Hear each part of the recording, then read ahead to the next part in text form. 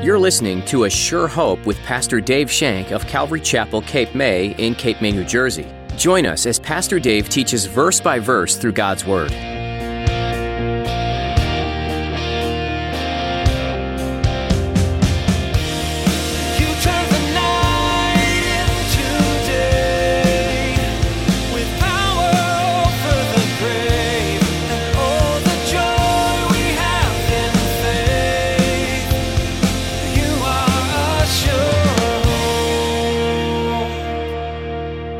Jesus suffered and died for you on the cross.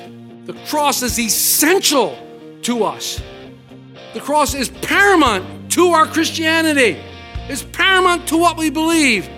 And you need to stop and survey the wondrous cross. You need to look at it and let it sink deep into your hearts and realize that if you were the only one left in the world, Jesus would still go up on that cross and die for you. He still would have gone through the exact same things for you. How do you see the cross? Well, most have good intentions. When we see the cross on every piece of jewelry, poster, photos on Christian Instagram pages, it can desensitize us to its real meaning. Today, Pastor Dave will bring us back to the reality and show us the cross's deep and serious truth. Now, here's Pastor Dave in the book of John chapter 19 as he continues his message, No Greater Love.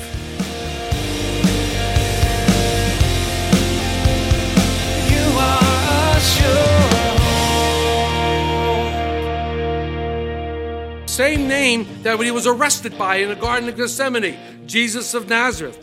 And he also wrote what is said to be his crime.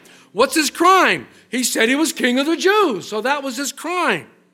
Even in his death, Jesus is identified with the humble, obscure, and despised city of Nazareth. Even in his death, Jesus of Nazareth. And even as his death, Jesus is recognized as a king. And what's interesting to me is that kings of the world take their thrones when someone else dies. When their father dies or someone in the line dies, they take that throne. But Jesus was proclaimed as king to the whole world by his own death. The title also showed proper justification of the sinless nature of Jesus. Criminals were on either side. Their crimes listed. Jesus has simply described who he was. This didn't sit well with the religious leaders. Look at verses 20 and 21. Therefore, the chief priests of the Jews said to Pilate, "Do not write the King of the Jews." But he said, "I am the King of the Jews." Do not write this. What's wrong with you? To many of the Jews that read this title, for the place where Jesus was crucified was near the city, and it was written in Hebrew, Greek, and Latin, so all could understand it. Therefore, the chief priests of the Jews said to Pilate, "Don't write King of the Jews." But he said, "I am the King of the Jews." This description of Jesus was true, but the religious leaders could not handle the truth. They never could handle the truth. They didn't believe the truth about Jesus Christ. They rejected him from day one, and they reject him all the way to the cross. Even while he was hanging there, asking the Father to forgive them, they continued to reject him. They continued. These pompous men would not believe. Instead, they suppressed the truth. They suppressed the truth about Jesus and held anyone who did believe in him in contempt and threw him out of the synagogue. And this thought came to me. This is an obscure thought, but hatred which is brought on by prejudice is a terrible thing. Hatred which is brought on by prejudice is a terrible, terrible thing. Listen to what Guzik says about this. Quote, "The religious leaders objected to Pilate's title. They felt it was false because they did not believe that Jesus was the King of the Jews. And then they also believed it was demeaning because it showed Rome's power to humiliate and torture even the King of the Jews." Interesting thought there. Finally, Jesus is hanging on a cross, and finally, Pilate steps up. Finally, Pilate has something to say. In verse 22, Pilate answered, "What I have written, I have written." Thanks, Pilate. About time. About time you stood up to these guys. A little late, don't you think? These guys bullied you into getting Jesus crucified, but now you're saying, "I won't change what I've written. I won't change it." Now, I thought this was pretty cool of Pilate. I thought this was pretty cool that he finally stood up to these guys when I found out that it was against Roman law to change a sentence once it was pronounced. The sentence was he was king of the Jews. He couldn't change that. So he couldn't take it down if he wanted to. The inscription was the sentence. And when you get to verse 23 and 24, we see the continuation of Jesus' humility. And we see another fulfillment of prophecy.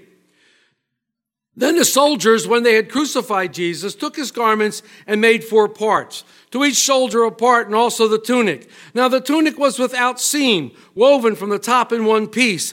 They said, therefore, among themselves, let us not tear it, but cast lots for it, whose it shall be. That the scripture might be fulfilled, they divided my garments among them, and for my clothing they cast lots. Therefore, the soldiers did these things.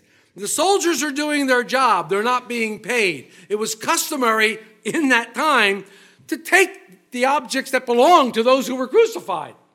So they take them and they divide them up. It's kind of like their spoils, if you will. So they divided up all of Jesus' clothing. He didn't have much. It said 4 pieces, probably his sandals, maybe a turban. They don't know if we know Jesus wore a turban or not. We don't know what he wore. But they divided it in 4 pieces. The only thing of value that Jesus had was this beautiful tunic. We would call it a robe. This beautiful, seamless robe. Exodus 28 tells us that the high priest was the only one that wore a seamless garment. So again, you have a picture of Jesus as our high priest. So not being able to tear it, they cast lots. In other words, they threw dice. And the winner got it. This fulfilled Psalm 22, verse 18. They divided my garments among them, and for my clothing they cast lots. When we survey the wondrous cross of Jesus Christ, when we look at the cross on which the Prince of Glory suffered and died, we survey a topic of enormous significance. Enormous significance. Think about it. Please, take this into consideration. Without the cross, there's no Christianity. Without the cross, there is no forgiveness of sins. There's no eternal life, no hope for the future, and no power in the present life. The cross is more than a symbol to be worn around your neck. It is the central reality of the Christian faith. It is also what makes Christianity unique. No other major religion do you have anything like this story. A God who became man and was put to death and then rose from the dead. Only in Christianity do you have God taking on the form of full humanity, being born an infant, living in adulthood, and then executed as a criminal and buried, only to resurrect it bodily 3 days later. Who can imagine such a thing? Who could dream up a story like this? Many people find it preposterous. Paul, when writing to the Corinthian church, spoke about this. He spoke about this in chapter 1, verse 18. He writes, "For the message of the cross is foolishness to those who are perishing, but to us who are being saved, it's the power of God." Then down to 22 through 25. "For the Jews request a sign, the Greeks seek after wisdom, but we preach Christ crucified. To the Jews a stumbling block, to the Greeks foolishness. For those who are called, both Jews and Greeks, Christ is the power of God and the wisdom of God, because the foolishness of God is wiser than men, and the weakness of God is stronger than men." Cross. The cross of Jesus Christ. The cross defines Christianity. The cross defines Christianity. It's what distinguishes our faith from every other belief system on the planet. To unpack the meaning of the cross in any comprehensive way would take us a lifetime. It would take us a lifetime to delve into all the facts about the cross. But I've taken one thing about the cross the Lord put upon our heart that I want to focus on for the rest of my time. One fact about our faith, which is clearly revealed by the cross of Jesus Christ, and that is the love of God. The love of God is revealed by the cross. Bible teaches us that the cross is the supreme revelation of God's love for us. You know the quote, Romans 5, verse 8, simply says, but God demonstrates his own love towards us, that in that while we were still sinners, Christ died for us. So you have to ask yourself, today, when did God start loving me? When did God start looking down upon me and start loving me? When you surrendered your life to Jesus? When you raised your hand and came forward? When you said the sinner's prayer? After you said that, did God look down and go, oh, isn't that sweet? I think I'll accept you now. I'm going to love you now. No. God loved you and demonstrated that love towards you when he sent his dear son to the cross and he died for you. That was a clear demonstration of his love. He died for the ungodly. And because he died for the ungodly state, which is us, I have no place to boast. What can I boast in?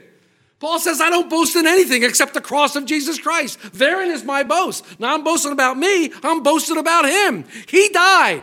I was supposed to, but he died. The Lord died for me. Then we say, well, the Lord died for me because I was doing my best. He knew I was trying hard. He knew I was a good guy. He knew I had potential. Yes. No. The grace of God is complete. Christ died for me. Christ died for you when you were a sinner. When you were in an ungodly state, God loved you. And he doesn't love you any less now, or any more, I might add, if you've accepted him. God's love is perfect and pure and never changes. I am the Lord, I do not change. John, in his first epistle, writes these poignant words in chapter 4, verse 10. In this is love, not that we loved God, but that he loved us and sent his son to be the propitiation for our sins. And this propitiation is a big word. It has the idea that sacrifice turns away his wrath. Sacrifice turns away the wrath of God. God rightly regarded us, which were apart from him, as worthy targets of our judgment. If you're apart from God, you are a worthy target of his judgment. We were rebels. We were his enemies, even if we didn't know it. But on the cross, Christ took our punishment and our sin that we deserved.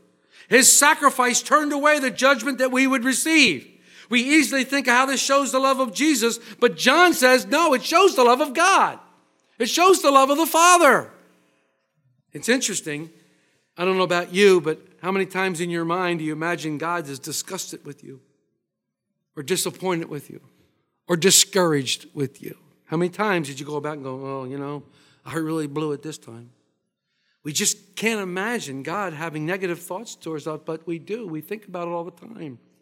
See, God manifested his love towards us that while we were yet sinners, Christ died for the ungodly. And it was this manifestation of God's love towards us because he sent his only begotten Son into the world.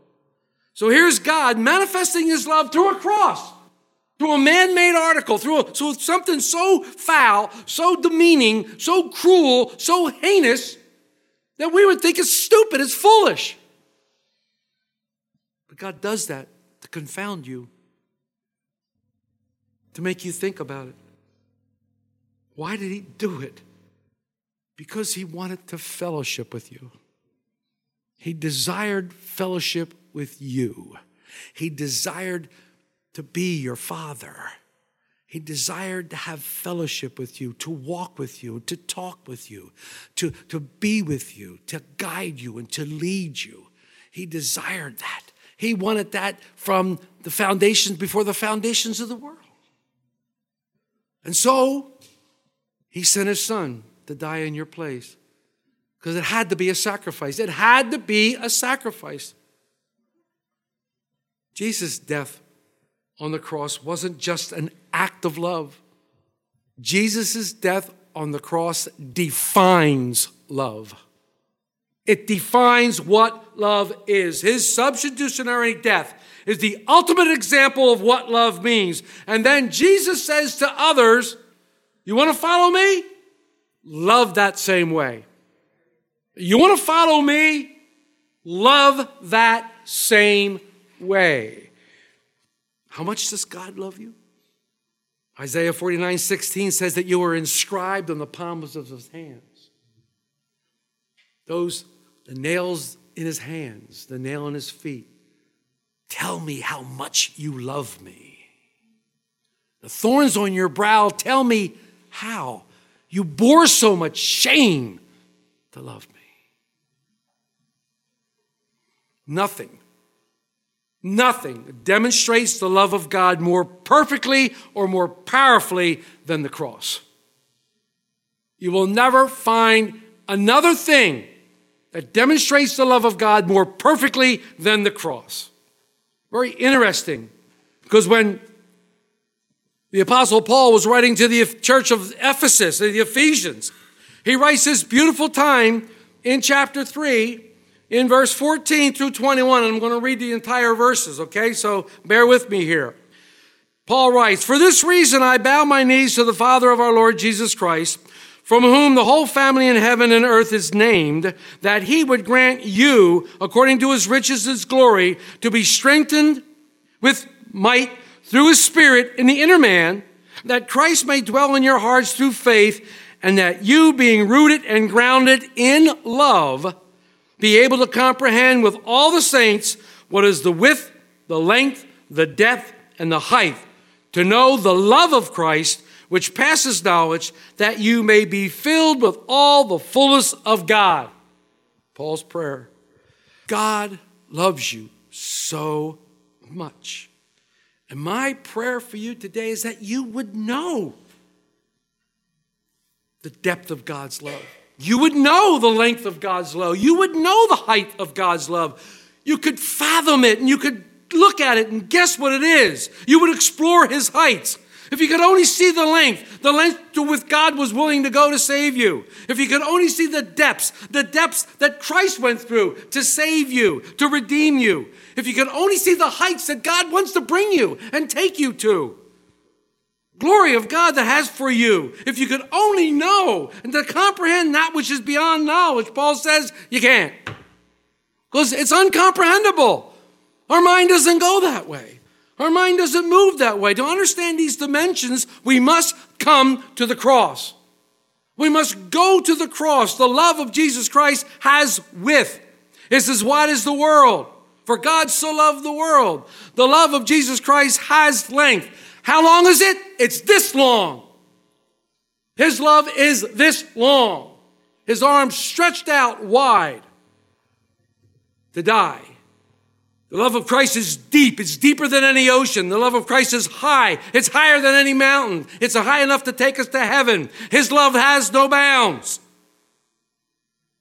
Guzik said one more time, the love of Jesus Christ is wide enough to include every person, long enough to last for an eternity, deep enough to reach the worst of sinners, and high enough to take us to heaven. Praise God. What's the application?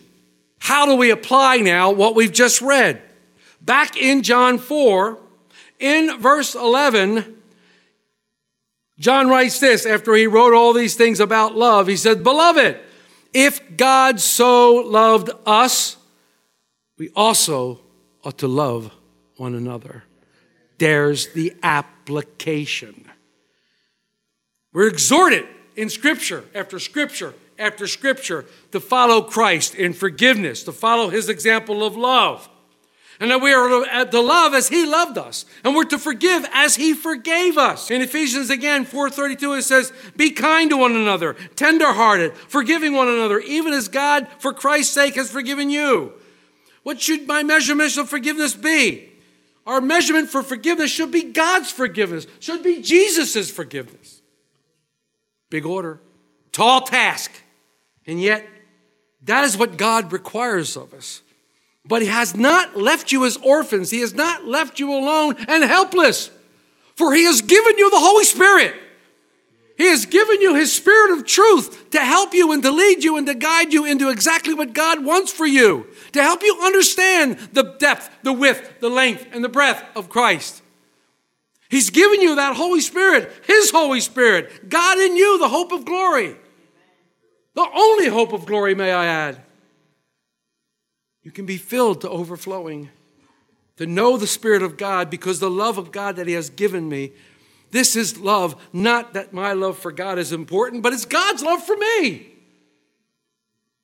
It's his love for me that's premier in my life. His love for me. Now, I think it's important that we tell God we love him, because we experience his love on a daily basis, minute to my minute, hour by hour, day by day. We experience his love.